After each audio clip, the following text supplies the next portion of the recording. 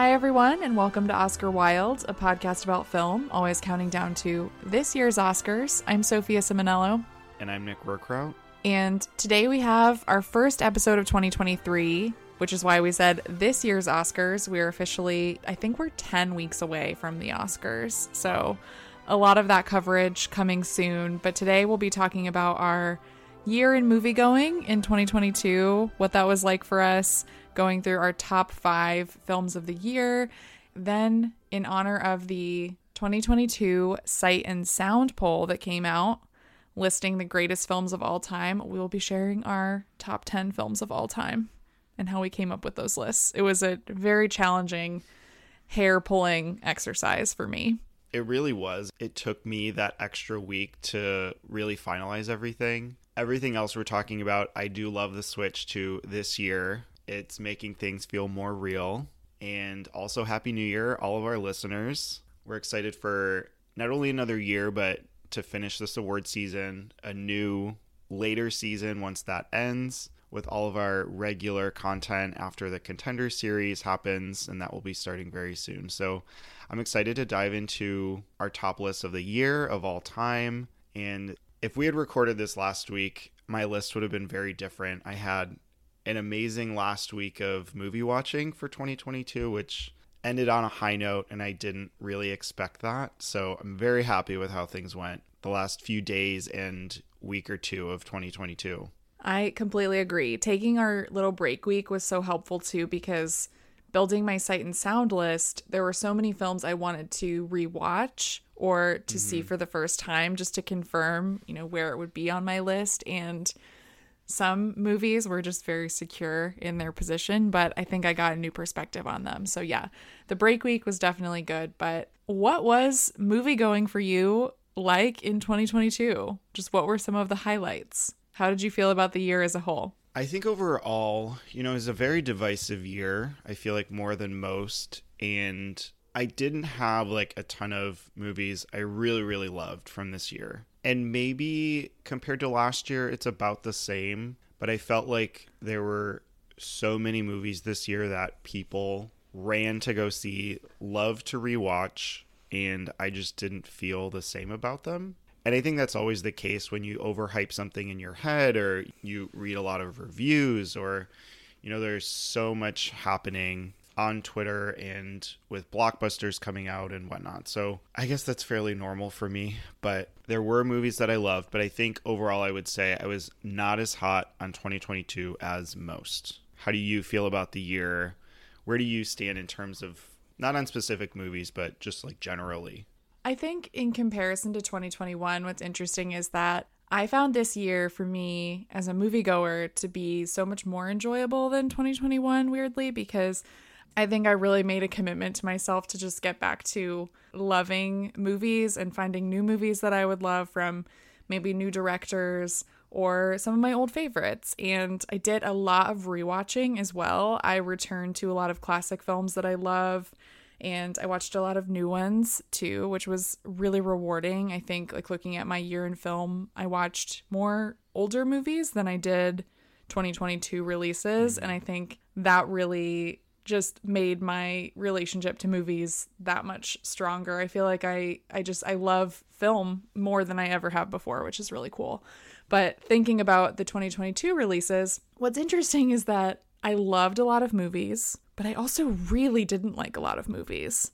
And I feel like normally the movies that I don't like, I'm just sort of meh on. But this year there were movies that I actively disliked, but the movies that I loved, I really do adore. So I'm excited to talk about those. And yeah, I feel like there were a lot of really strong films for me, but they really didn't come to me until the second half of the year. I guess I should clarify, because you explain it a little better. Like being net negative on a year, I think I just had so many more movies than usual that, yeah, I was visibly upset about or had reactions to, more than just like, okay, this is like a 3.5 review. Like, I watched it, I understand it, I don't really care for it, let's move on. It was like I had very passionate watches in the theater, mostly, I mean, some at home, but just ones that I like couldn't wrap my head around or couldn't stop thinking about for worse. So I think that's what I mean overall this year. Last year I had Dune that I really loved, and this year I'll mention a few others that I think will turn into rewatches. And those were some of what I watched this past week or two that kind of solidified for me that, yes, this is a movie that I want to keep around. I will watch again. So let's get into our favorite films of 2022. We can start off by mentioning some honorable mentions. Do you have like a top 6 through 10 for the year? Okay, yeah. So my 6 through 10, Saint-Omer, The Banshees of Inisherin, The Fabelmans, EO, and Crimes of the Future, the David Cronenberg movie. I think I have mine in order. It's kind of close, though. I could switch some of these around. But mine are All the Beauty and the Bloodshed, Saint-Omer, She Said, Close, and The Batman. I always forget about The Batman and how much you liked The Batman. That's one thing that's so hard with this year is that we had a few movies that came out super early. And it's always hard with those, like thinking back 9 months ago or reading a review and like believing what you wrote that long ago. And I didn't rewatch this one, but I remember feeling that 3 hours, the weight of that, and just enjoying what they did with this franchise and taking it in a new direction. So I had to include it. All of these were 4.5s on Letterboxd for me. So I'm pretty confident with these. I'm excited to get into our top 5s. I think I'll just do my 5 first since it was in your honorable mentions list. And that is All the Beauty and the Bloodshed, which is a documentary by Laura Poitras. And it is just one of the most stunning, essential works of documentary filmmaking I have seen maybe ever. What this film is about, for anyone who doesn't know, it chronicles the life of Nan Goldin, who is an artist and an activist. It goes through her life from childhood through her living in New York and becoming a photographer and living through the 70s and the 80s in New York. But then in present day, it looks at her life as an activist against the Sackler family and looking at the opioid crisis and Purdue Pharma. It is such an emotional experience. There was a moment, I'm going to bring up crying quite a bit today when I talk about my movies, whether it's this list or the Sight and Sound list, but there was a moment in this movie when Nan Goldin talks about the death of one of her friends from AIDS, and I just started crying, and I didn't stop until the very end of this movie. And the reveal of the title and why it's called All the Beauty and the Bloodshed is one of the most stunning realizations I've had in film this year. So I highly recommend it. You know, the opioid crisis is something that has affected so many lives, and there's so many powerful moments, I think, connecting her activism today and the life that Nan Goldin has had and what's led her to this moment and to this powerful change that she's making. It is just, I thought it was a perfect documentary. I think so too. It was so chilling at times to see the effect that the Sackler family had on her and so many others, but what their group did in order to fight them and to see their power against this Goliath was so heartwarming, so inspiring, and that also brought me to tears. I loved this documentary. I hope it wins. I hope it has a really good chance at the Oscar. But I think the way that Poitras used Goldin's photography to tell these stories about people she knew, her chosen family, and her experiences when she was in Paris and getting beaten up by her boyfriend and showing what her face looked like. She was so good with using her words and describing these moments and seeing this happen. Like, the photos were from the past, obviously, but also in real time, going to the Met, seeing them picket outside certain buildings and then get arrested for fighting against AIDS and losing their friends. It was such a powerful film. And I think, one of the ones that really affected me this year. Looking at my list now, just jumping ahead, I'm not going to reveal what the films are, but I noticed that all 5 of my films in my top 5 in some way, you mentioning her photography made me think of this, have to do with what it means to capture something through art, whether that's like through film or through photography or through music, just to remember something or to create something very specific and meaningful and powerful. That runs through all 5 of my films. So Thank you for making me realize that. So what is your number 5? So my number 5, not that I need to preface this, but I feel like rom-coms, comedies don't really get their due, especially at the Oscars. And I think, when we're talking about the best movies of the year or of all time, there are some, like I remember Bridesmaids coming through that year and really having an impact on people. But again, it's very rare. So my number 5 is Fire Island. This was the movie that I watched the most in 2022.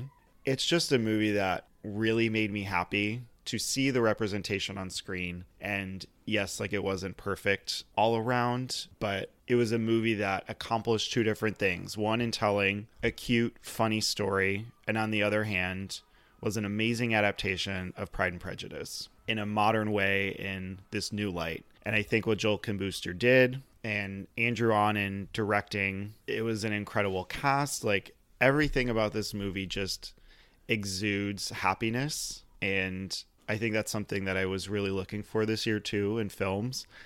I think when we talk about top lists as well, it gets pretty serious and intense. And I think finding this beam of light in not the darkness,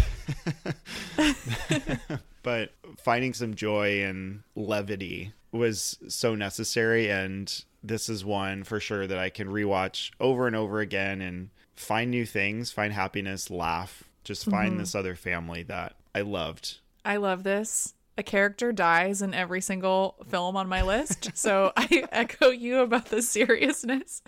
And I think, yeah, we need movies like this. And this really was, I think, the perfect summer watch. I am a stickler on literary adaptations, and this is a really, really good one.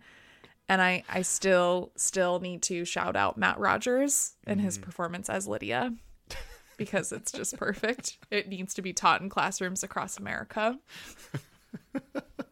And about him specifically, I loved that Marissa Tomei was approached at some point late in 2022 about this scene, and she was like, oh, I love it so much. And oh, good. I don't know if she had seen the movie or just the scene, but I love that she is aware it happened. She approves of his performance. Okay, what is your number 4? My number 4 is Jordan Peele's latest film, Nope, which is my favorite film of his to date. I love when directors swing for the fences, and this felt like such a vital next step for him and for his career. I think we've seen a lot of directors, get blank checks after they do an incredible job on an earlier film, right? He won an Oscar for Get Out. He goes and makes Us, which is like more of your Hitchcockian horror film. And here he makes a film unlike anything I've really ever seen before. It's all about spectacle. It has these incredible performances by Steven Yeun and Daniel Kaluuya, who I would personally nominate for Best Actor this year. Keke Palmer, incredible. We've talked about her so much and just how much we love everything that she brings to that role, all of the charisma of the character. And I just love how the characters also play with genre conventions. This is a Western, it's a sci-fi film, it tackles film history. And for me, this year, we got a lot of films that talked about the power of cinema, and specifically cinema as spectacle. Thinking of, Damien Chazelle's Babylon, and then looking more personally into like The Fabelmans. But this might be the one, I think, that feels the most current and the most provocative in what it's saying about the idea of spectacle, what people watch, why they watch what they watch, why they can't look away from it. And I thought about the creature in the film, Jean Jacket, and what Jean Jacket does and how that connects to the ways that people talk about media and people talk about films as things to consume, which I've never liked that term, but that is a way that people talk about art today. They consume it. And that just feels so impersonal to me, but it's exactly what this creature does in the film. So I love that. And I love how it looks at film history and the casualties that come with that history and in where we're going in the future. I was really moved by it. I love the text in the movie, the sound, the visual effects, the score. I could talk about this movie forever. It was also one of my most watched movies. I saw this 3 times in theaters. I could not get enough of it. So yeah, Jordan Peele's Nope. Peele really has solidified himself as one of these huge filmmakers of this new generation, but I can't wait for what's next for him. I love that he played with genre here and brought about these discussions of old Hollywood. You know, he talked about the horse and the cinematographer in the film. I love how he plays with past and present, and then what he is trying to achieve in the film, you know, achieving the unattainable or what hasn't been done before, getting that perfect shot. That is, I think, what new social medias are doing, and, you know, tied into real life really, really well. It's one that I definitely want to watch. It's on Peacock right now. And yeah, you mentioned the performances. We talked about this on our episode, so go back, definitely listen to this. We talk about all of Jordan Peele's films, but Keke Palmer just stole the show for me. Obviously, Daniel Kaluuya, he's a mainstay for Jordan Peele too. Hopefully he's in his next film. But Keke Palmer it's kind of been her year. She's been everywhere. She deserves it. Seeing her on the big screen, I loved that she was such a big part of this movie. And, you know, the team that they all formed, her, Brandon Perea, and Daniel Kaluuya in fighting Jean Jacket. I definitely want to note the cinematography. Again, I'm hoping it has a chance at the Oscars. It just has some of my favorite shots of the year. You know, seeing Jean Jacket transform later on, but just fly across the screen, just incredible. Peele really has an eye for making things his own, and I think he really did that here. I mean, you can think back to Get Out and Us too, and just certain objects or images that stick with you, and Nope is definitely up there as well. I love it so much. What is your number 4? My number 4 was a new watch last week. Took me by surprise. It is Return to Seoul.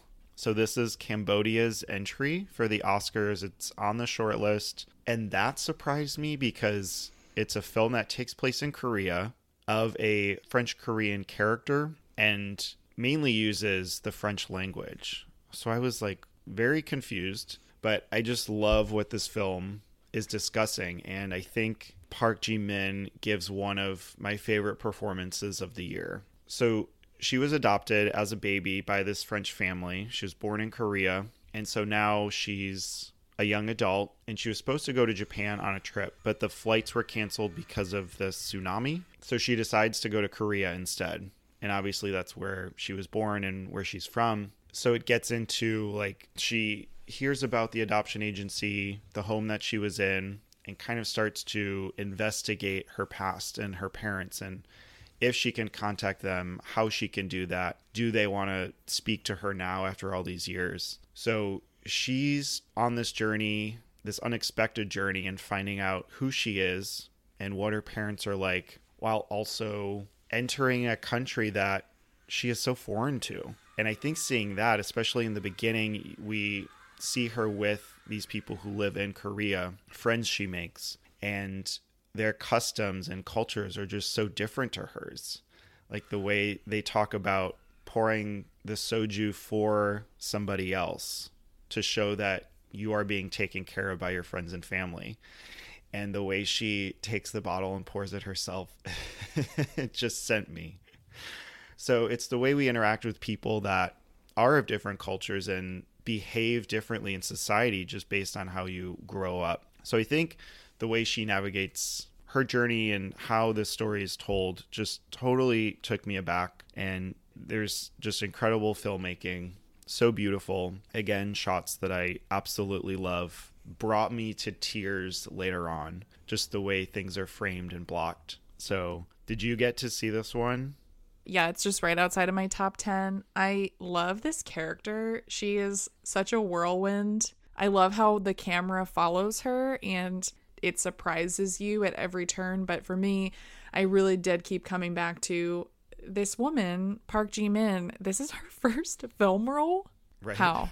Just such a talent. Mm-hmm. And time passes in varying ways throughout the film, so that also threw me for a loop. And the way her appearance changes, her wardrobe, her makeup, her hair, it just makes you think about lots of things about your own life too, even if you can't relate to this story. It's just how you relate to the things around you, your friends, what influences you. Just amazing. I love it. I hope it comes out wide. I think it's getting a release in January. Okay. Yeah, I hope it makes it to the final 5. I'm rooting for it. Okay, number 3. What is your number 3? So my number 3 is a film that I've been talking about since I first saw it on July 8th, 2021. And that is Kogonada's After Yang. Yes, I've talked about this movie for what feels like years at this point, but it had this really weird delayed release from A24. And I had just been waiting and waiting and waiting for people to see this because for me, it is, simply put, one of the most beautiful films I've ever seen on a formal level in its execution, but also in what it's saying about the meaning of life through connections, through memory, through relationships. It is just so cathartic, and it features some of my favorite performances of the year. Colin Farrell, of course, but also Justin H. Min, who plays Yang, this android. It's a really tricky role because he is not a human in the traditional sense, but he's also taking us through his memories, and we get to see, what he experienced through this family and through his time with them. We talked about this film on one of our earlier episodes in the year, and we compared it to The Tree of Life, and I feel like that's the closest comparison I can give it to, like the ways that it talks about life and death and how you feel about your place in the world and what it all means. So yeah, I highly recommend After Yang. This was probably the most meditative watch for me this year. Again, an earlier release. I saw it in May. It's for all of my slow cinema listeners out there. Absolutely. And also has my favorite opening credit sequence of the year. The amazing dance that they do. It contrasts so well to the rest of the movie and how we learn who these characters are as a family unit. And then that's kind of, destroyed as we go through this journey after Yang, literally. But yeah, the moment when they're out in the field and he's taking the picture of them has really stuck with me. I think that's a beautiful scene. Way to summarize this film. Yeah, I completely agree. And speaking of beautiful, what is your number 3? My number 3 is Bones and All. The rewatch was just as powerful. I love Taylor Russell's performance so much. I think Timmy is a great foil in a way to her, but also I think Guadagnino, it just knows how to control his actors and let them live in the frame as well. Yeah, beautiful. The cinematography just out of this world. I think another reference to The Tree of Life that I love to make because it just frames you just want to sit with. The final shot just lingers and you listen to the end credits. You I don't want to move. It just sticks with you. And the way that Guadagnino deals with gore but makes it artistic and turns this fable, this story, into something that others can connect with. People make the Guadagnino, Armie Hammer cannibalism joke, but I think it's so much deeper than that, and it doesn't relate at all. So I definitely recommend this one, but it also just has an amazing soundtrack and score that helps the film linger and adds this very sensible, sensual beauty to everything. It is a very disturbing movie, but also one that's very romantic, even with its violence. And I want Taylor Russell to find... I love her work with Luca Guadagnino here, but it makes me also want her to be found and discovered by a director who's similar to Altman, maybe like a PTA, because I feel like she has this almost like 70s naturalistic quality to her that I hope directors can continue to bring out in the future. Yeah, I think she'll be doing just fine. I can see a strong future for her. Yeah. Okay, number 2, we're almost there. What is your number 2? Okay, so my number 2 is a movie that we discussed on our 2022 movie preview special last year. And in that episode, I said, this is, quote, a Sophia movie when I read the logline. And it turns out that it really was. And that is The Eternal Daughter, Joanna Hogg's latest film starring Tilda Swinton.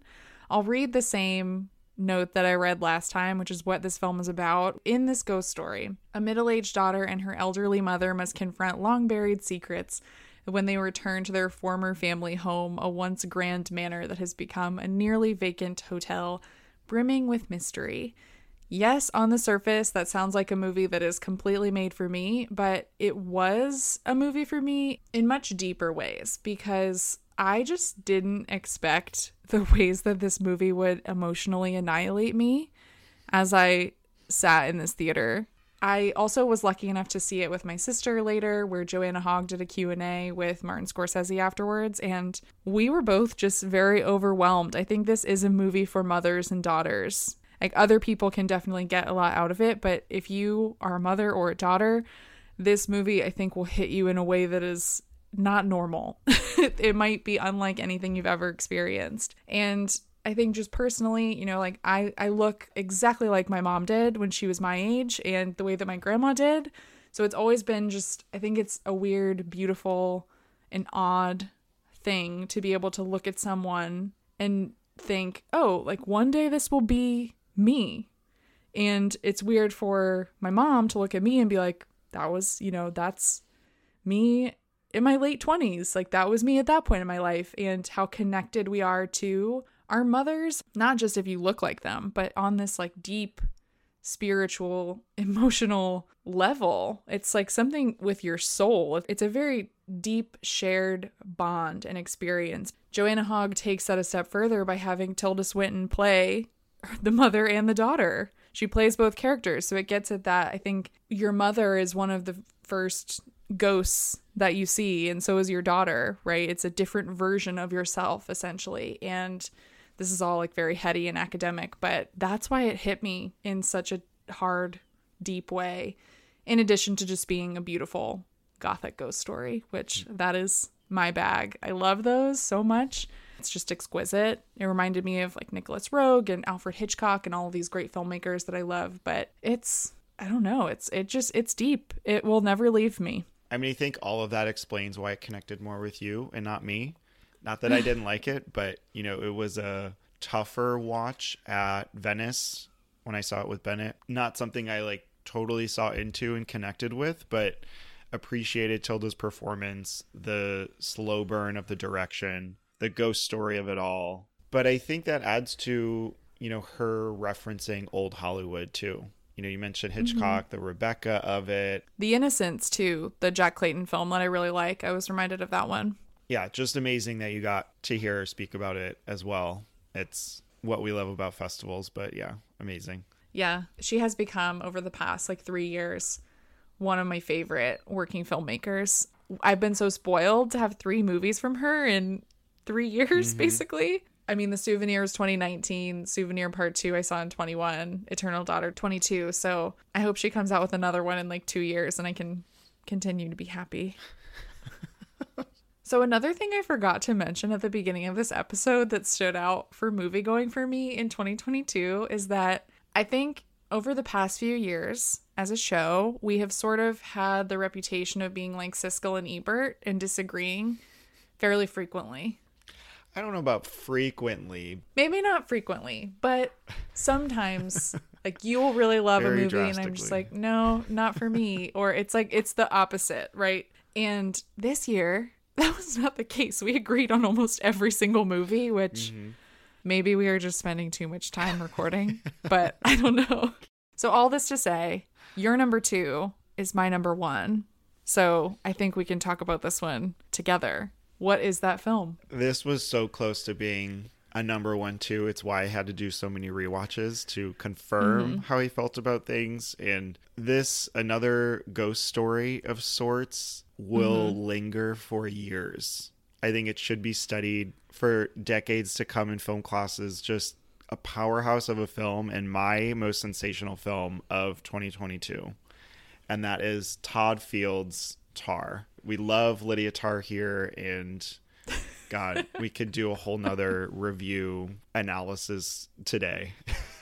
We'll try not to, but I think it grew on rewatch for me. When you see it the first time, you're understanding this world. You're taking in this incredible screenplay that he has written. I just don't understand how, because it is magnificent. The way we are introduced to Lydia Tar and the way we see her character break down and these idiosyncrasies come through in her character with Petra, with her wife, with her students, with other musicians, and it kind of is a slow burn for me, but there's such ferocity to the filmmaking that, again, shots stick with me. My favorite moment of sound throughout the year happens. My favorite edit. Mm-hmm. It's a very clear I know the moment. edit you're talking about. It's so good. It's a very clear moment.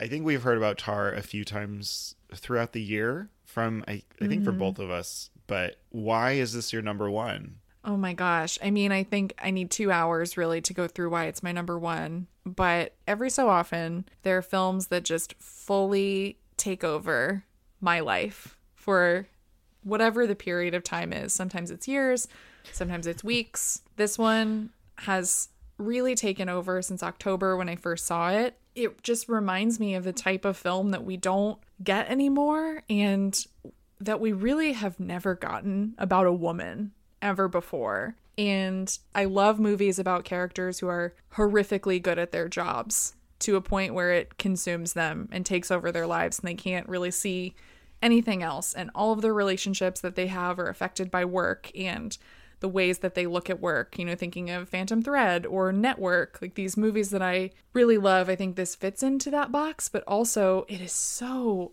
different. I love the world that Todd Field creates. It is so specific and it takes you a minute to get used to it, right? We're introduced to this character, Lydia Tarr, at the New Yorker Festival with Adam Gopnik, right? And it's sort of, it tilts you off balance in a way because you're like, wait, that's actually Adam Gopnik playing himself. But then we have Cate Blanchett playing Lydia Tarr, and they're going through this extreme, like extremely specific world of classical music with all of these specific reference points and the editing to show her being fitted for a suit and selecting her next piece of music she's going to conduct and what she's going to look like when she's conducting this.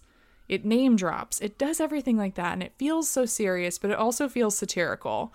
And I love that too. I love the tone and how masterfully Field plays with tone in this movie. And I love, and I've said this many times, that this movie allows her to be cruel and allows her to be arrogant and seductive and extremely intelligent and flawed. And these are not things that are afforded to women in lead roles nearly ever. And I love that I'm saying all of this and that Lydia Tarr would scold me for saying that and would say that I shouldn't be saying that about her, that gender doesn't, come into it for her.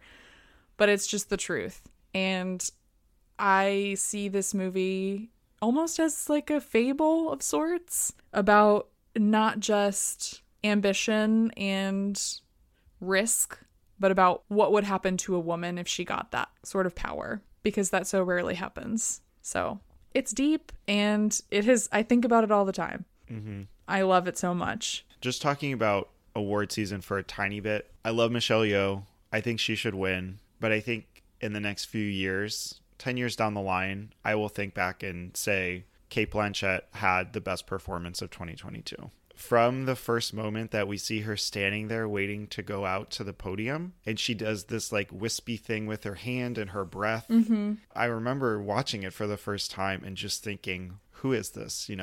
How did she come up with this? What are we getting ourselves into as viewers? It's just such a minute expression and moment for her that she really just went there the whole time. And the way Field uses these long takes, very long takes. You talk about the scene with the students. It's like a 16 minute scene, and the beginning with Gopnik and the way she just powers through these monologues with this confidence, but there's like some pretentiousness behind it too, in the way we talk about her being an EGOT winner and this verbiage that is just beyond. Yeah. The voice that Blanchett does, her American accent, is so, to me, perfect for this character because it feels so intellectual and like East Coast. I am trying so hard to come off as this incredibly wealthy, pretentious expat who has all of these achievements behind me, but I can't be bothered in my low register that I have. Like, it's so great. It's exactly what that character should sound like. When I first heard her voice, in that when she's going through and she's like, time is the thing, you know, she's doing all of that. I'm like, oh my God, I am hooked. I love her in this movie. And yeah, I mean, with Best Actress, I mean, this year we have great performances, and I love Michelle Yeoh too. And I think that with Cate Blanchett, for me, it's one of those towering performances that Gene Hackman would give, or Pacino would give, or Daniel Day-Lewis would give. Again, I'm listing all of these men because those are the types of people who are often able to play these types of characters because they are written for men. It's all in the role, and we could go on, but I know, but time is it. the thing. So we need to move. we can keep going. We have a lot of movies to talk about. Okay, well, since that was your number one, I'll go over mine. It is Steven Spielberg's The Fabelmans. I was wondering if you would do this at number one. So it's great. I mean, I love it too. I think my rewatch of it was an even more emotional experience. Like, it was just waterworks the whole time. And I was trying to do it silently because I was with a different friend this time, and I don't think he did like it, but it resonates with me so much. And I think the power of what Spielberg does with his camera, and then also in the story and these performances, and it being about his family, you know, there's a lot happening here, but connecting to Sammy and seeing how Sammy, who inevitably becomes Spielberg, is introduced to cinema and the camera and editing and using this to channel his emotions and grow is just so magical. And it was another experience on film this year that kind of took me by surprise. We've mentioned this before. We had West Side Story last year. That was also in my top 5. And getting another Spielberg so soon, we were kind of worried. And it was such a different choice for him as well. It's never done this directly personal of a story before. So seeing all of that on screen, him include Easter eggs of his previous works, and then how John Ford factored into his rise into film as well, and those inspirations, the way he included shots of Ford's films in the movie. He really put his heart and soul into it, and I loved it. I loved the script with Tony Kushner. I think it's much more provocative than it's getting credit for. People love this movie, but it does things that I would not expect from Spielberg or from a director making a movie about his own life. It really, I think he really bears his heart and soul when he's making this. It is, I think Gabriel Labelle is a great discovery as Sammy, and it does feature like some of my favorite scenes of the year and shots of the year, and I love the way that it meanders and moves through all of these different key moments in Sammy's life. So it's a great pick. Yeah, the one troubling thing that didn't factor into my decision at all was how divisive this year was, and how the box office played into how a lot of people responded to movies. You know, when things flopped, people had a lot of things to say, and I think this was one of those. I muted the term box office. It's very smart. It just had to be done. I was like, I don't care about this. Let me just watch the movies I want to watch. It has nothing to do with a movie's success or how well a film is made. And just to see his craft, I mean, the first shot is a longer take, and it perfectly introduces us to these characters. You know, it's a crane shot. We see Sammy. He's scared. We're about to see the greatest show on earth, and on each side of him, we have these two people. We have his dad and his mom, and their differing ways of life and thinking. And there was just such an ease to the story. And I think looking at runtime, again, not something that fully matters, but it's kind of why I put the rewatch off for a little bit, because it is 2.5 hours. The time goes by. It's not slow at all. But yeah, I don't think it feels long. That could have impacted things for certain people. Sure, that's fine. But it's one that really pays off in the end. So if you can see this, if you haven't seen this, it's still out in theaters. Will probably come to streaming at some point, VOD. Yeah. But my favorite movie of the year. That's a good pick. So let's just, before we get into our little mini game, let's just run through our top 5s again. You can go first. My number 5 was Fire Island. Number 4, Return to Seoul. Number 3, Bones and All. Number 2, Tar. And number 1, The Fabelmans. Great list. My number 5 is All the Beauty and the Bloodshed. My number 4 is Nope. My number 3 is After Yang. My number 2 is The Eternal Daughter. And my number 1 is Tar. Love that. Tar on Tar. The book of the year. Rat on rat. Okay, so we did this last year too, but we're going to do some superlatives for this year. So these are a little bit more rapid fire, but we're going to go through like some favorite experiences from the year, favorite movies that we saw. So, okay, to start out, what was your favorite film festival experience? I mean, New York is always up there. You know, my viewing of Tar and seeing Cate Blanchett being like 4 rows away from her is just insane. But I have to say Venice, you know, that was just such a unique experience this year. Kind of an awful travel story. Oh my God, I can't even think about that. I will remember and try to forget forever. But seeing 11 movies in 3 days with Bennett, a lot of them not great, I will say. But Santo Mare in my top 10 really had an impact on me. And I think more than just the movie watching, it was being in Venice. I think when I go abroad, I don't really see movies that often unless it's something special. So to be in one of the most unique cities to me that I had been in before, but experiencing it differently, being on the Lido and with different people and seeing the posters and celebrities on the red carpet and whatnot and all of that, you know, the hoopla of festivals, but also it's just magical. It's fun. You meet just different people that you would never meet otherwise. Yeah. My favorite experience this year was seeing Tar at New York Film Festival. Not a very exciting answer coming from me, very predictable. But another fun thing at New York Film Festival was seeing they have all of these free talks that they do. And I went to one with Joanna Hogg and Kelly Reichardt, and it was so inspiring. And Kelly Reichardt is absolutely hilarious and was talking about how she doesn't like when people call her movies small films. And she went on a little tiny rant about the American blockbuster, which was very fun.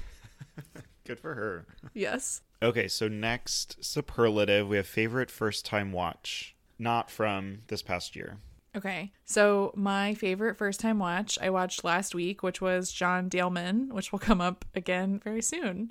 And my other favorite first time watch, I had seen the movie before, but this is my first time watching it in theaters, was Mulholland Drive, which I needed to see it in a theater, I think, to really unlock a lot of things in the movie that I never understood before watching it at home. And mine were The Insider, which we kind of touched on for the Pacino episode, and then All That Jazz, which I love it. Yeah, that was also a really fun episode, and I think a movie that will stick with me. Yeah.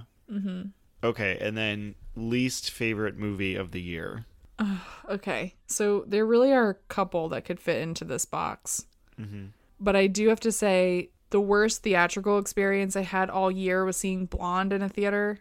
I never want to go through that again or anything like that ever again. Yeah, I would say Blonde and The Sun. I watched The Sun at home, and it really was just as bad as you and Bennett described. Maybe worse. Well, we have the same bottom tier of the year. These are also mine. Blonde also because, yeah, watching this with a crowd, not great, but also would I have finished it at home? No. So maybe it was the only way to see this movie, but this was when somebody needed medical attention. We talked about it before. We don't have to go over it again. But it was also The Sun for me. I saw the trailer recently. It was before Living. Yeah. I saw Living, the Bill Nighy film. And they played the Sun trailer before, and it was just one of the most oddly edited trailers that I've seen in a long time. It's funny to watch having seen the movie because there's a lot of editing, quick edits, and it's all in voiceover. There's no like diegetic dialogue from the scenes that they're showing, which was funny because of how that is funny. Bad it was, you know. Yeah. If there was, like, their faces weren't turned to us. And I was like, okay, that tracks. That's really strange. It's just, you know, the face of Nicholas and he's not talking, or Hugh Jackman is yelling for 2 seconds and then they cut. Vanessa Kirby's sitting there. So, I mean, is it coming out in January? Yeah, now? it's coming out in January. Okay. I think the weirdest thing to me is just the dialogue. That was the most surprising thing watching it because with all of the nuance that was present about dementia in the father, none of that is here related to what Nicholas is going through. And the way that the characters speak to each other is like they're from a bad play from another decade. It'll be like, oh, hello, was I disturbing you? No 17-year-old kid is talking to his parents that way. He like walks in on them. Yeah, I'm going to start using some of the lines about Nicholas on you. Nicholas, how are you feeling today? Nicholas, why weren't you in school? Maybe something we'll come back to on After Dark. We might have to. While. Yeah. Okay, what was your most disappointing movie of the year? I feel like we talked about both of mine on our most anticipated or, 2022 films early in the year. And one is The Whale. Not because I revere Aronofsky, but I think I was just excited to see what this would be about. All we knew it was a 600-pound man going through something, and there was Moby Dick involved. But the way, oh my God, just what we experienced, and also poor dialogue, delivery, an uncomfortable like play adaptation too, just very disappointing. And then also with Babylon, just because I do love Chazelle and it didn't hit for me. It was a very divisive film on its own. Like there were parts that I did like or love, and there were parts that I didn't like or hated. It was such a roller coaster of a film. So not one I really want to rewatch, but maybe I should. But I think just overall in the year, Chazelle about film, kind of a follow-up to La La Land, which I love, love, love. In that way, this was disappointing. That's fair. I mean, Babylon, we're going to have to talk about it at some point. I know we don't have it built into our schedule in a formal episode, but we will have to dive into it because it is a rich text. There's a lot going on there to talk about. I don't know. It's a hard one to talk about, so we'll have to make time for it at some point. But my answers here are Men, Alex Garland's movie, which is about a man who wants to tell the world that he understands women and feminism and does not. And Don't Worry, Darling, which has a really bad script, despite just how beautiful it looks. There's a lot to like about the movie, but for me, I had so much trouble taking it seriously because of the script. Men I didn't see for how poorly you reviewed it when you saw it. Oh my God. I said, yeah, maybe I can skip. And then Don't Worry, Darling, Florence Pugh, loved her. Yeah, I think it could have been made a little bit differently. Yeah. Okay, and then the movie that you most wish you could push into the Oscar race. I wish I could push Nope into the Oscar race in a really real way, as in like giving Jordan Peele a director nomination and nominations for its actors and things like that. I would love to see this movie. It is, for me, this is the type of movie that deserves like 10 to 12 Oscar nominations. And I would also say The Eternal Daughter.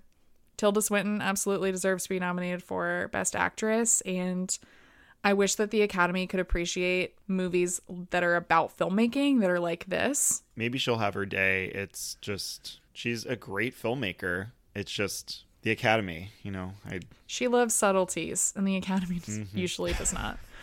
And then mine, I would push Bones and All. I say this just because it didn't show up on the short lists. It wasn't in score, which I think is phenomenal. Cinematography, it's also more of a subtle film that usually isn't recognized. We're talking about Top Gun Maverick, cinematography, and I just think Bones and All is doing so much more. So I wish it could get into some more technical categories.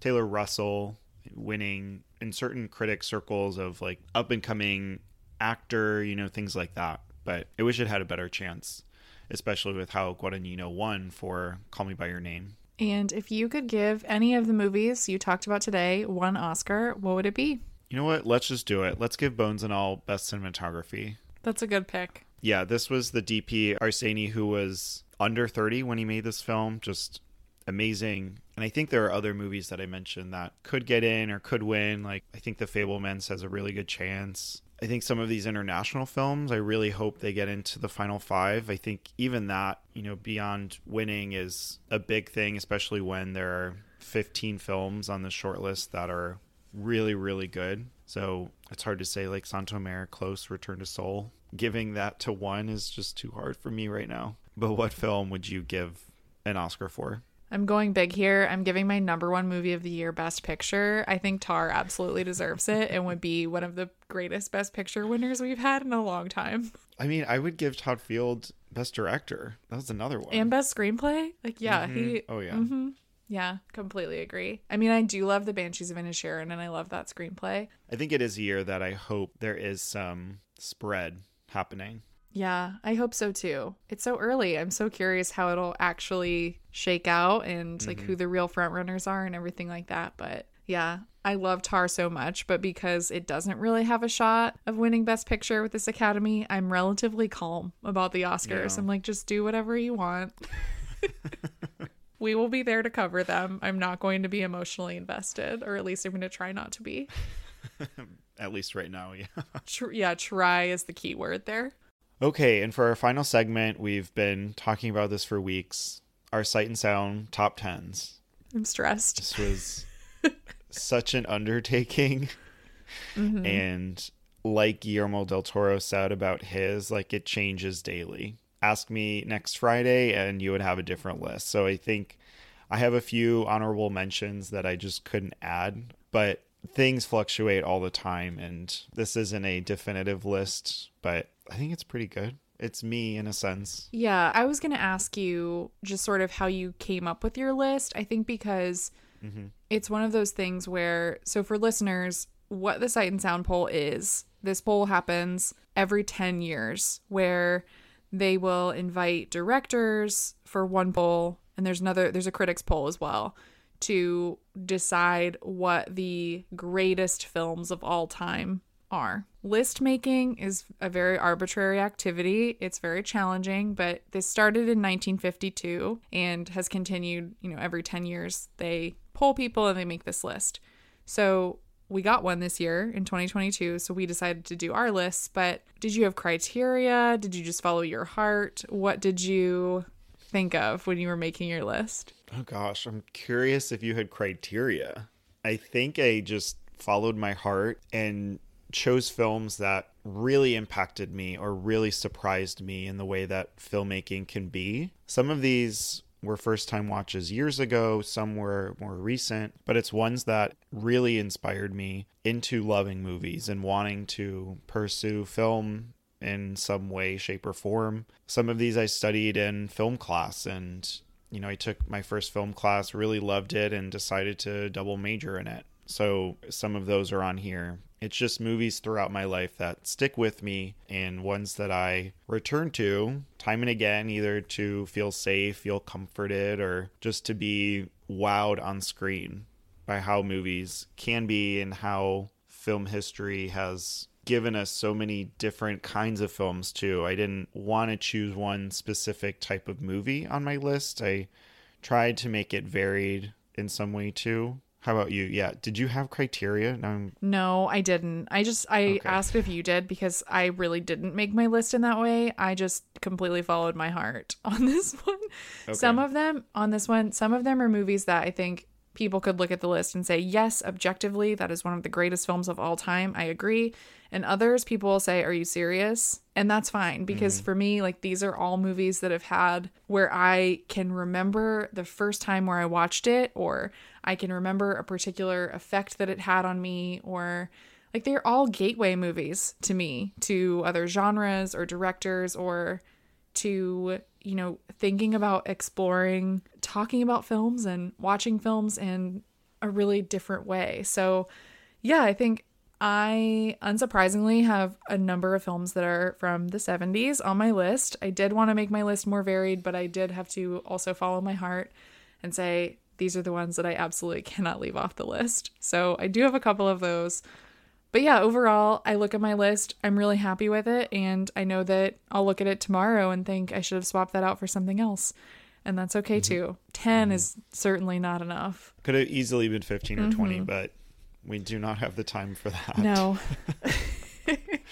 And yeah, I think another important thing that came up is, like, when people, friends ask me, oh, like, what are some of your favorite movies? Like, what should I watch to get into movies? And I think a lot of these on my list are ones that I recommend to people too. I guess we can just mention some honorable mentions first. So ones that were really close, maybe that were in there and we took out at the last minute. Yeah, so again, it's like, what filmmakers do I want to mention? What powerhouses need to be on a list? What films will be remembered forever? And I do still have some blind spots, like especially with some of the big critical films. Like Ozu has so many, and I put, I think, 2 of his on my Criterion challenge for this year, so I need to get to him. So some films like his that were on a lot of top 10s for directors and critics and made it on the top 100 aren't on mine, but some honorable mentions. I have High and Low by Kurosawa, obviously an incredible filmmaker, and one that last year was one of my favorite films. Really surprised me. I love his filmmaking. Goodfellas by Scorsese. I mentioned time and again as being one of my favorite Scorsese films, and I know we both love him. Another really important filmmaker to me, one of my favorite directors, Hitchcock. I have Psycho and Rear Window. It's just impossible to choose. And then Lumet with 12 Angry Men, because that's been on my top 5 for the longest time. And I think between like my own top 10 and a Sight and Sound top 10 is a little different. Yeah. But that is one that I think consistently comes up as well. Yeah, no, those are all good ones. I'm just thinking now, I'm like, oh my God, I forgot to put so many in, but c'est la vie. It's okay. Okay, so my first honorable mention, I think you'll be shocked, isn't on my list, and that is Barry Lyndon. Yeah. Wow. I made a last minute cut, so it's on the outside looking in, but Barry Lyndon is my favorite Kubrick. I sort of had that time period represented in other ways, so I took it out. My Night at Maud's, which is an Eric Rohmer film. It's the first of his 6 Moral Tales. This movie changed my life, to be dramatic, but it did. I watched it when I was like 19 and I was obsessed with Maud, this character, and this movie introduced me to the world of Eric Rohmer, who is my favorite French filmmaker. And I had to include In the Mood for Love. I've only seen In the Mood for Love twice, which is why I put it at the outside, because I don't have as personal of a relationship to it, but I can't deny that it is simply one of the greatest films ever made. So that was one that was in and out for me. Another one is Burning, the Lee Chang-dong movie from 2018. It was my favorite movie of the year. It blew me away. I think it's still one of my favorite Korean films ever made. It is, I think, just exquisite formally, but it was very recent. I wanted to stay away from super recent ones. I do have an exception, but alas. It's a Wonderful Life. I think this movie is perfect, and I just recently rewatched it on Christmas Eve and really thought about putting it in here.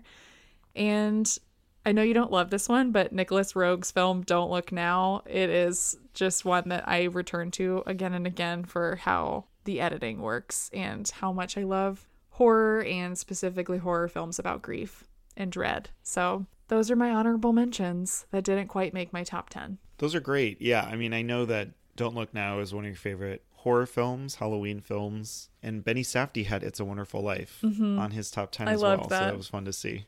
Okay, getting into our lists, let's do these alphabetically, just so, unless you have preference, we can mention those. Let's do alphabetical. That's as far as I could go. Like choosing a number one. Yeah, it's too hard.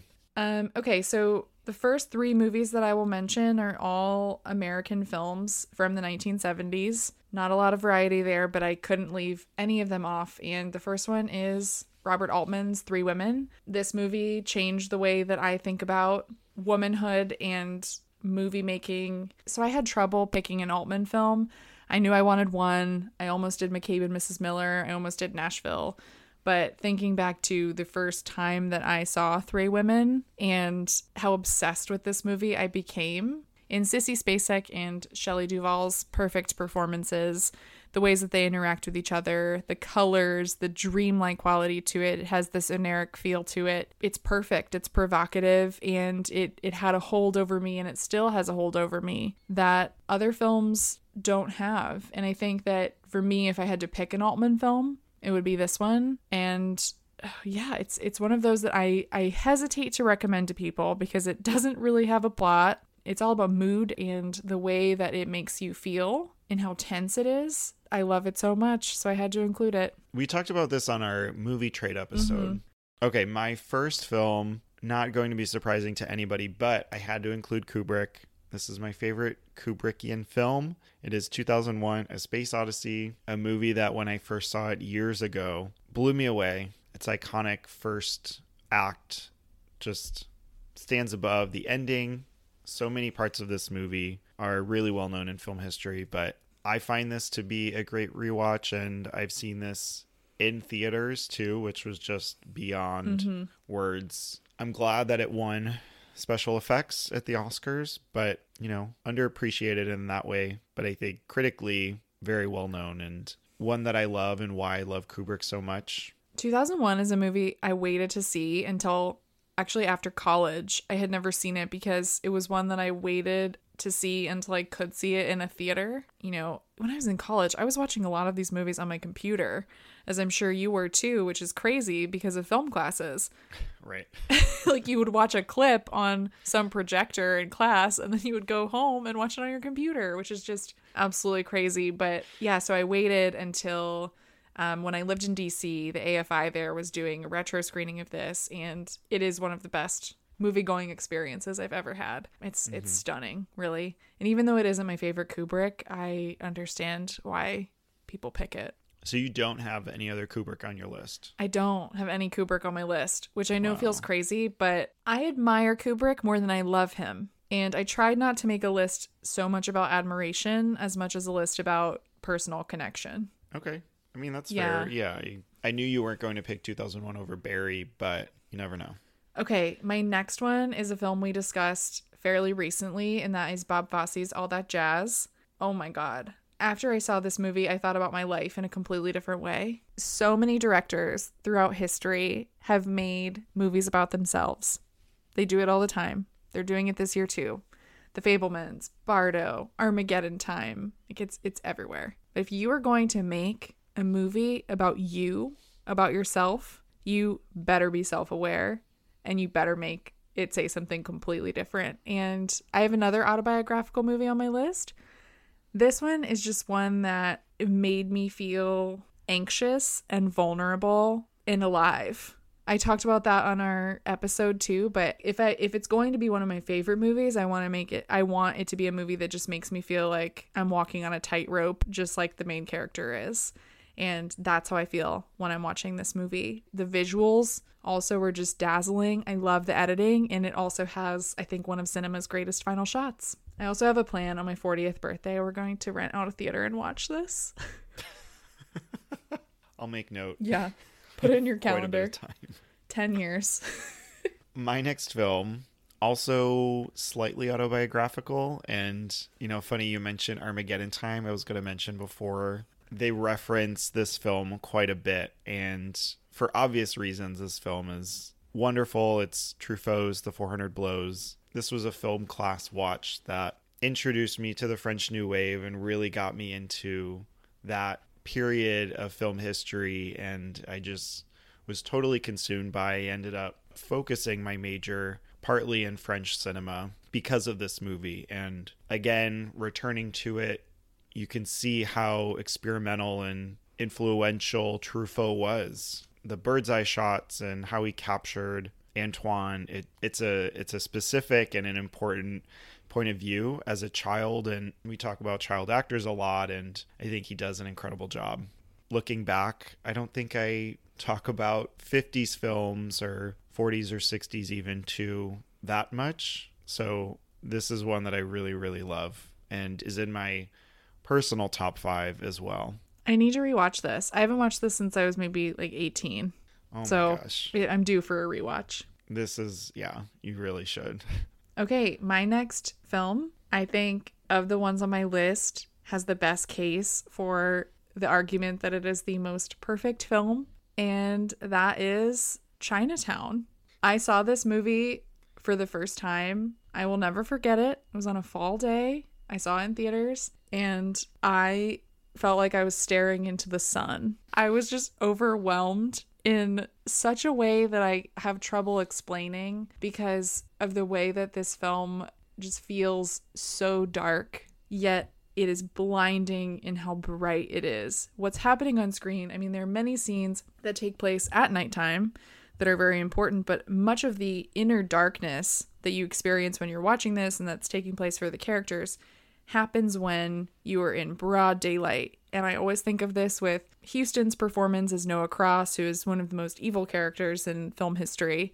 He's always wearing white. He's always captured in the sunlight for the most part. And he's wicked in the simplest, smallest ways. And I love that. I love Jack Nicholson's performance. And I could talk on and on about, its influences and why it's important in this transition from neo-noir to the new Hollywood and how capital I important it is. But even more than that, I think it is just a flawless, perfectly constructed film. I would not cut a single thing from it.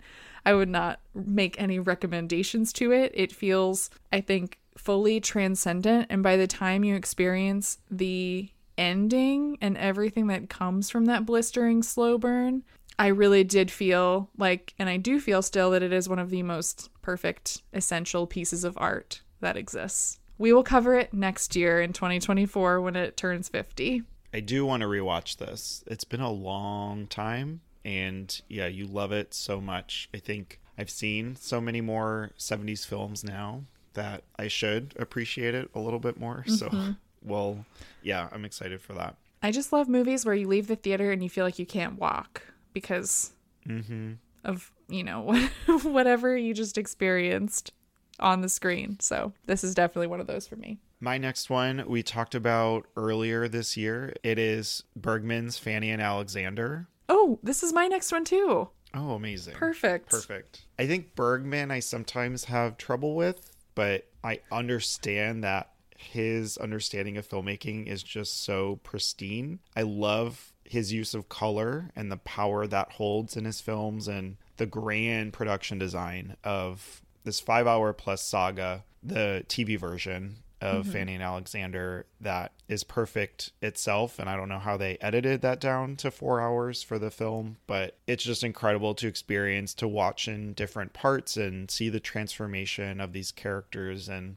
what he's able to do. And again, we kind of have this coming of age story of Alexander, and it shifts between magical realism and political drama and family drama. There's just so much happening, and it really is a beautiful, beautiful tale that I think viewers, or you maybe even, probably feel is a little bit unexpected coming from me.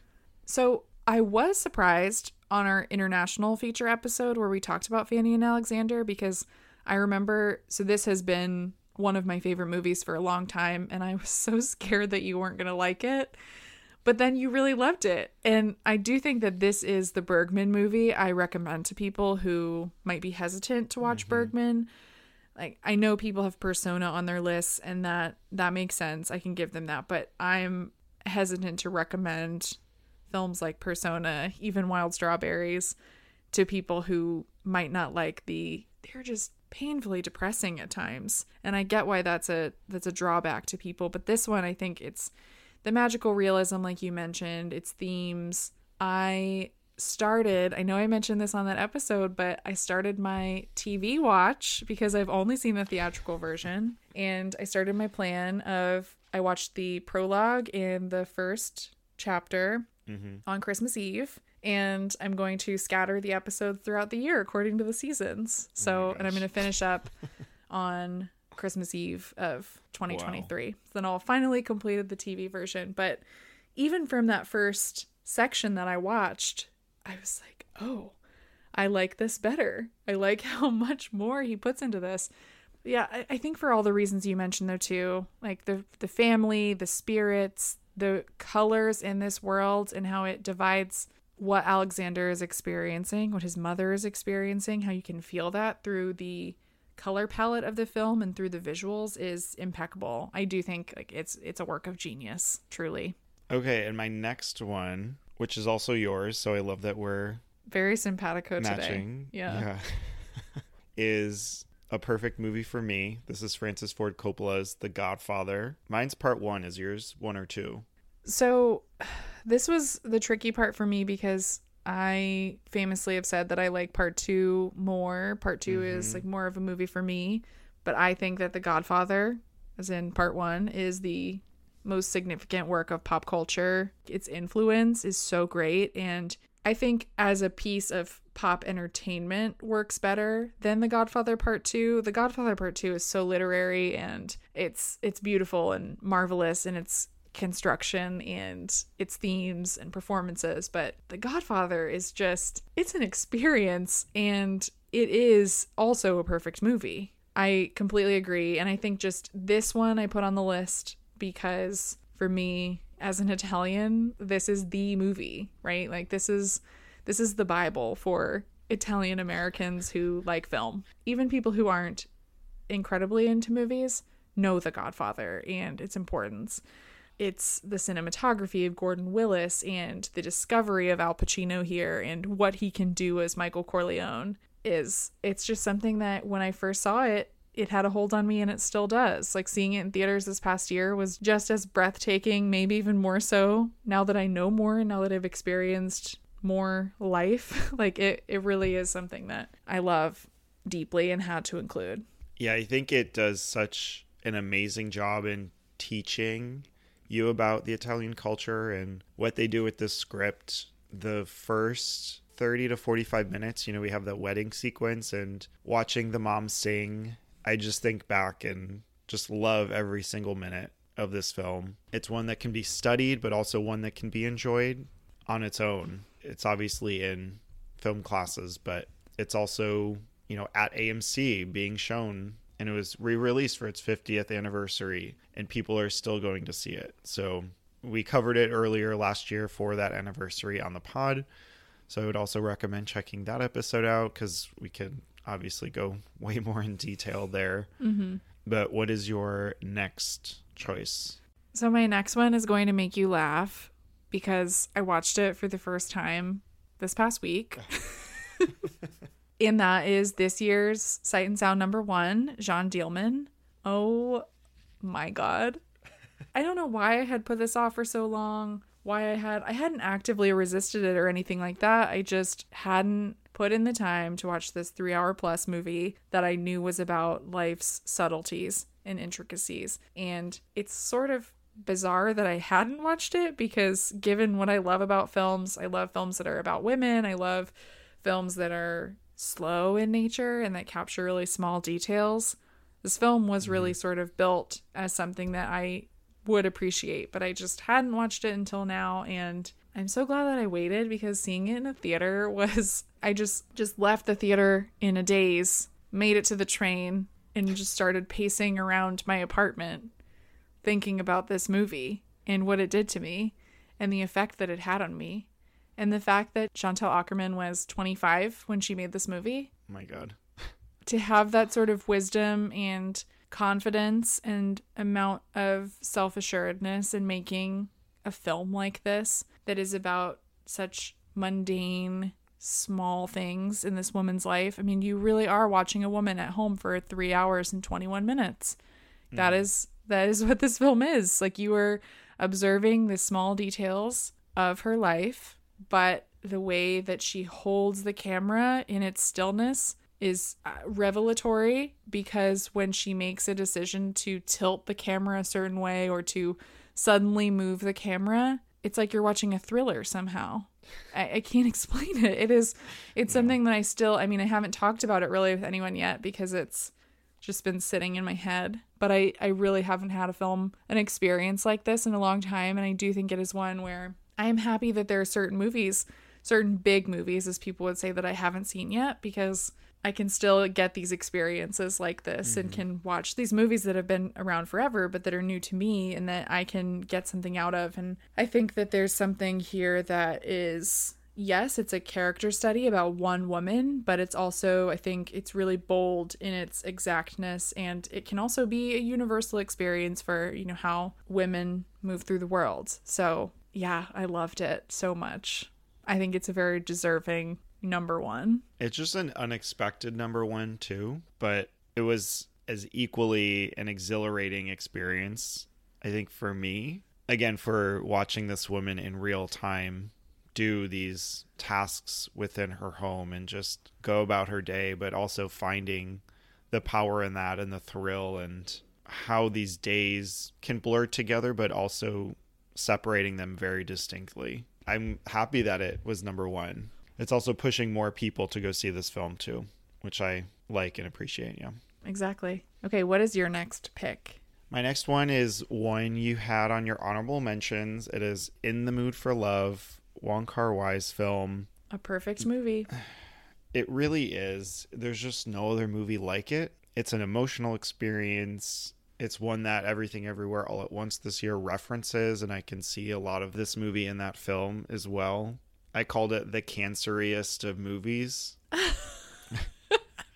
The relationship between these two characters and these marriages that they're in and how they find connection too. You want to guess what Wong Kar-wai's zodiac sign is? Is he a Cancer? He's a Cancer.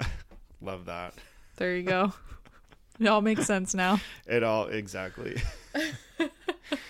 Mrs. Chan's wardrobe may be my favorite costume design ever. The most beautiful dresses that I've ever seen. And the way she holds herself and her character in this film, oh my God, it's beautiful. It brings me to tears. The simple lines in this movie that could just destroy you. The way it ends, the title cards. It's, I think, a film that has so much more power than it does on paper.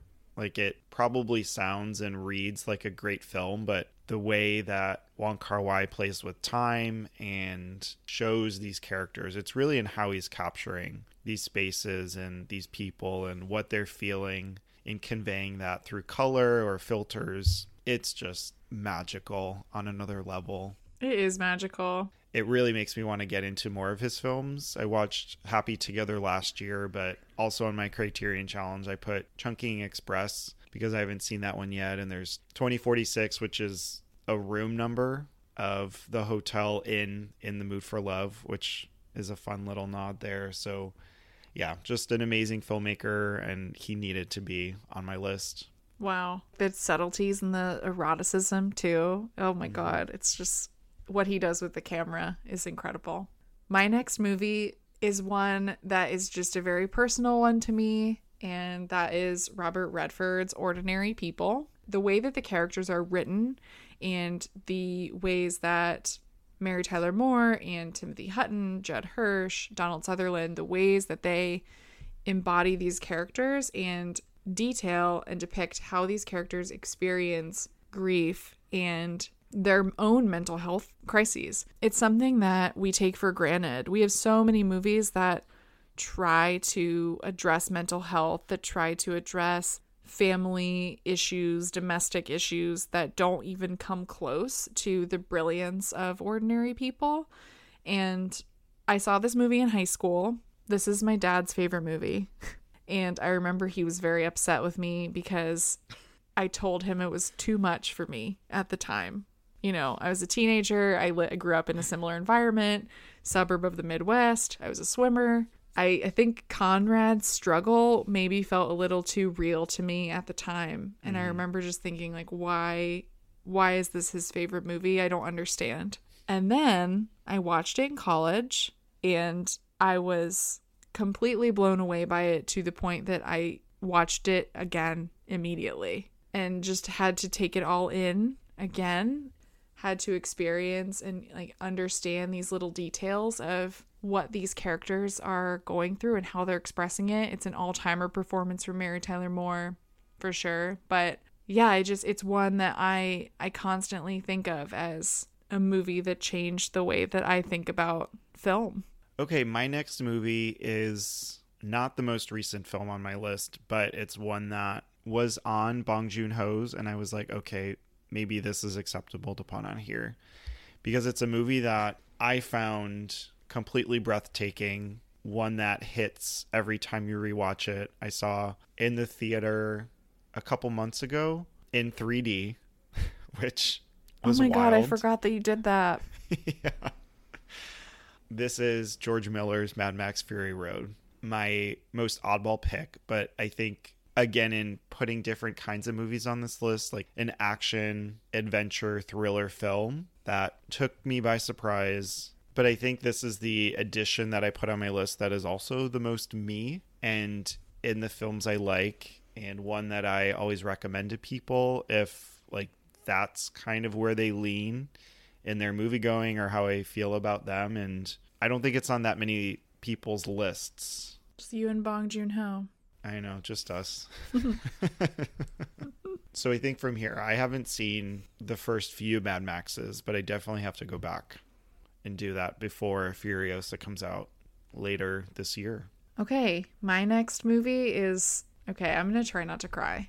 This is the most recent entry on my list. It's from 2017, and truly, I am here today doing this recording because of this movie and my experience seeing it, and that is Paul Thomas Anderson's Phantom Thread. I almost put There Will Be Blood on the list because I do think like There Will Be Blood is his best movie. Like, I fully admit that. I think just on a filmmaking level, There Will Be Blood is supreme. But I saw Phantom Thread sort of late, like a couple of weeks after it had been out. And when I saw the movie, I didn't know that much about it going in. I like going into PTA movies fairly blind. I try not to watch the trailer over and over again. Sometimes I do. But for this one, you know, it was a huge deal because Daniel Day-Lewis was in it. He had announced that year that he was retiring, that this was his last movie.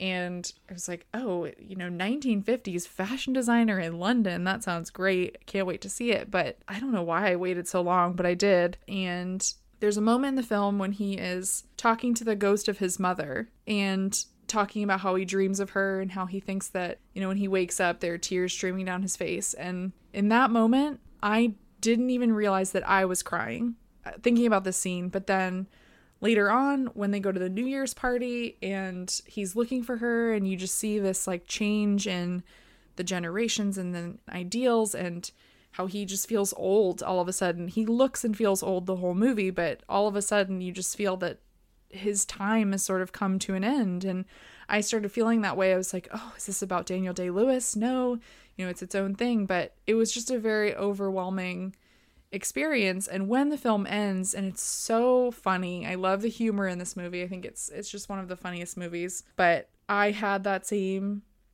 feeling of just like tears were streaming down my face. I couldn't believe that everything had happened so perfectly in that movie. PTA is always good at endings, but this one is just, I mean, the kiss me my girl before I'm sick, and that finale is just so perfect. And yeah, I mean, when I saw it, I left the theater and I remember thinking like, I'm the only person who likes this movie, who loves this movie, who's obsessed with it. Like, I remember texting people and just like no one had heard of it, or I remember like you didn't love it and a lot of people hadn't seen it yet, so I was just like, I'm on my own loving this movie. Like, I feel like it's my own little thing. I didn't really at that point in my life like have a lot of friends who were into film. Since then, I feel like through that movie I started like finding like film critics I like to read and other podcasts I like to listen to, and it was through that I realized like, oh, this is something I could absolutely do too. And like, I have things that I want to say about movies, and these are things that I love. And yeah, so without Phantom Thread, I would not be here doing Oscar Wilde. So time and again, you reference this film, and I think that's so fitting. I don't think you've explained it that way before. So I appreciate that. My next movie is now my most recent. This is Bong Joon-ho's Parasite. We'll talk about Bong Joon-ho again. Why not? He deserves it. Always. This is a movie that I've rewatched probably the most, I guess at least since it came out, like in such a short period of time. It's one that I just am totally enthralled by. From the first time I saw it, after it won the Palme d'Or, the moments that are in this film, I don't know. I think Bong Joon-ho is so crafty, so genius. The way he always talks about environmental issues and contrasts that with family dynamics and other dramas happening, I think just are so perfect in this film, in Korean culture and the spaces. This movie is so beautiful, and he has such a way with words. We've talked about this on the pod. I think most of these movies we've talked about on the pod before. There's definitely a reason for that. I mean, we love talking about the movies that we really love. So a lot of these you can find episodes on. I think we've done multiple episodes on Parasite thinking about it now. And that year at the Oscars, I mean, like predicting the Oscars, there's also like memories of that. And when we started the podcast that year and it winning and taking the Oscars and the Academy by storm, it just is that movie that you wanted to love and everybody loved and has stayed with me. Yeah. Well, yeah, I mean, Parasite also perfect film. I've never been so surprised by a twist in a movie before because I've read so many thrillers and mysteries and I've seen so many on screen. I feel like I usually try to guess what the twist is or think I can figure it out. And this one, no way. Like, even though he lays out clues and shows all of these details so perfectly, I had no idea what was coming at any given moment. And that was just such a thrilling movie-going experience. And it was also just so cool because when I saw this, it was a sold-out Thursday night preview screening for a Korean thriller. Just amazing. It's like we don't see that. We don't talk about that. It's always like, okay, what is the next Marvel movie that's going to make $1 billion? But this really was a hit. Like, people went to go see this. People told their friends to go see this who had never seen any Korean cinema before. And that's the magic of the movies. Yeah, exactly. I just remembered our long lost predictions episode of this year before we even had a name for our podcast. On SoundCloud. Oh my God. The days. No outline. Stop. Secondhand embarrassment. No, I can't. Okay. So my next movie, I think, is also your next movie, which we talked about this year. Again, we have another overlap. That is Powell and Pressburger's The Red Shoes. Another movie about artistic achievement, about being addicted to your work. Yes, but also just a stunning feat of filmmaking. The entire sequence, that dance, is everything you've heard of and more. This is a film, like, of all of the movies on my list, please go watch this if you can. If you can find it playing in a theater. It is actually, Alamo Drafthouse is doing it this month as part of a series. So if you have a draft house in your area, look up when it is playing, go see it. You will not regret it. It's a remarkable achievement and one that I love returning to. Not just for its use of Technicolor, but it feels like this beautiful, dark fairy tale that had been waiting for me for my whole life until I watched it. Yeah, like earlier when you mentioned with Jean Dielman and having these new experiences with movies that you haven't seen before, this was one for me a year or two ago now, and just completely blown away with the way that they handled cinematography now 75 years ago. It, like, mind-boggling how they worked on that sequence and adapting the story. Again, we've talked about it before. Go listen to our episode, and I would love to see this in a movie theater. And to imagine back then in 48, you know, imagining sitting through this and what they thought and how they conversed about it afterwards just feels like a totally different world. Okay, since we matched there, I'll go with my penultimate film, which is Spirited Away.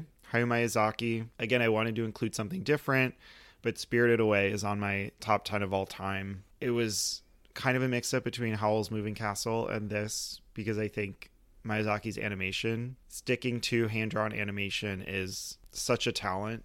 And for him to be making another movie that we're getting this year, I am beyond excited. But this movie is for adults and children. I think that's an important benchmark, but is so inspirational and so creative because of how he creates these different worlds. I mean, it's really nothing you would ever imagine. And I think diving into this mind of these anime worlds, I'm glad that he kind of brought that to America. I don't think we had a lot of that before, of really Japanese animation in general in America. And I recently went to Radio City and went to a concert of the composer, Joe Hisaishi, who worked with him on so many of his films, but getting to see snippets of these movies on the screen was just so impressive and beautiful and heartwarming. And I think Spirited Away is just one of those films. It's on the, I think, top 100 Sight and Sound list as well. And it really shows you that animation can do so many other things than just appeal to like one population. Okay, final picks. What is yours? Let's do it. Mine was the recently dethroned champion of the Sight and Sound poll, and that is Vertigo. Vertigo is, I think, so it's hard because with Hitchcock, there's so many directions you could go. I love Rebecca with my whole heart. I think that is like another perfect film. I love Rear Window. I love Psycho. I love North by Northwest. But for me, Vertigo is a perfect Hitchcock movie for many reasons, but I love its symbols. I love its metaphors.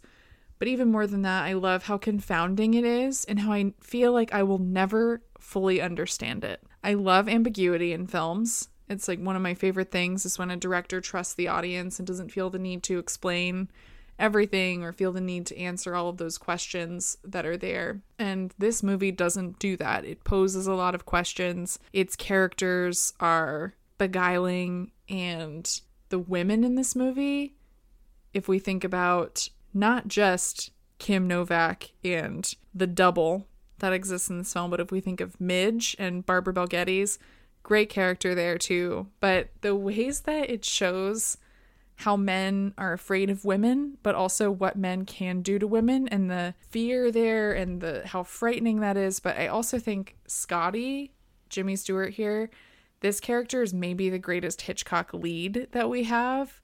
It's one that's hard to explain. I saw it again in theaters last week, and this week off has been really good for me. I got to see so many movies. It was wonderful. But seeing it in a theater, I was just overwhelmed by how it felt like the type of Hitchcock movie that when I think of Hitchcock, I think of this one in particular, and how he knows exactly how to make a shot and what the camera needs to do to evoke a particular feeling. And for me, the film that gets under my skin of his the most will always be Vertigo.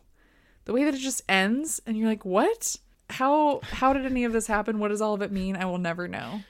And I love that feeling. I saw this, I think it was my second watch, but in the Castro Theater in San Francisco on a big screen as a double feature. And it takes place there. That's crazy. It was just very wonderful. Cool. Yeah. Okay. And my final pick, I mentioned already, Terrence Malick's Tree of Life. Malick is such a unique director, but I think this film that he made, which maybe isn't his most well-known, but I think to me was his most impressionable. The story that he's telling, it's my favorite cinematography in any film. It feels a little lofty at times, but I think is super grounded in religion, in this family story, and is really an emotional journey that takes me there every single viewing.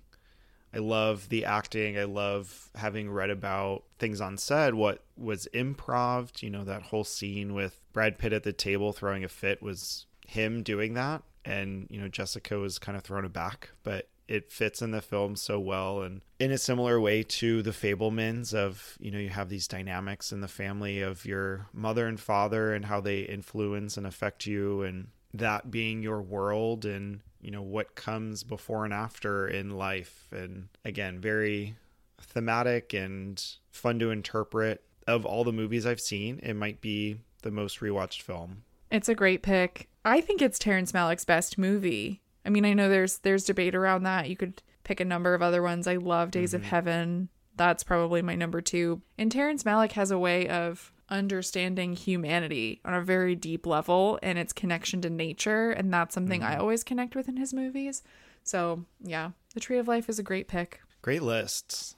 Oh, amazing films. I love our lists. And we'll do this tomorrow and they'll be different.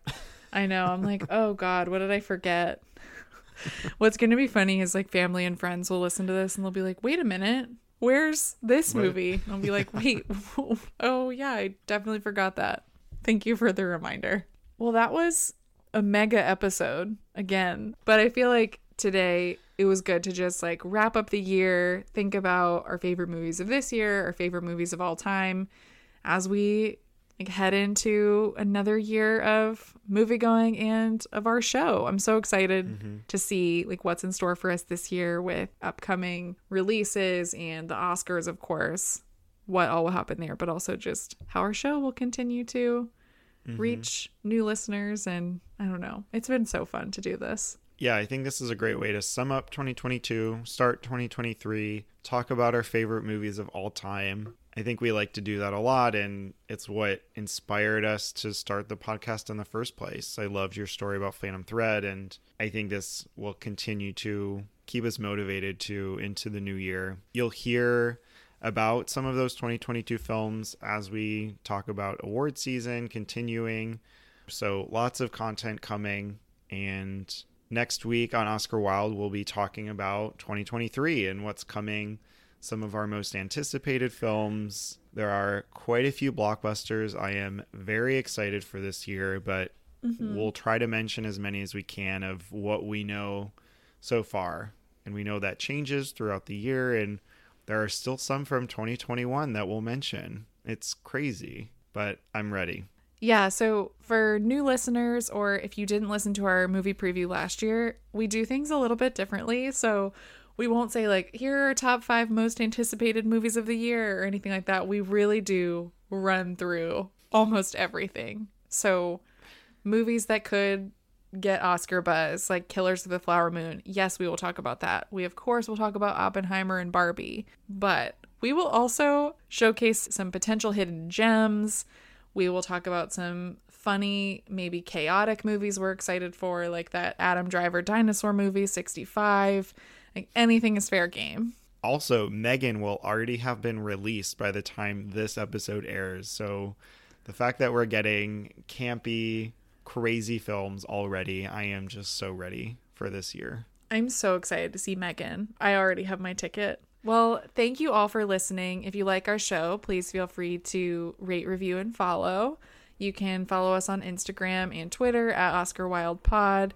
And if you really like our show, you can subscribe on Patreon at patreon.com/Oscar Wilde. There we have fun bonus series, so you can find more of that there. And we'll see you next time. Thanks, everyone. We'll see you very soon.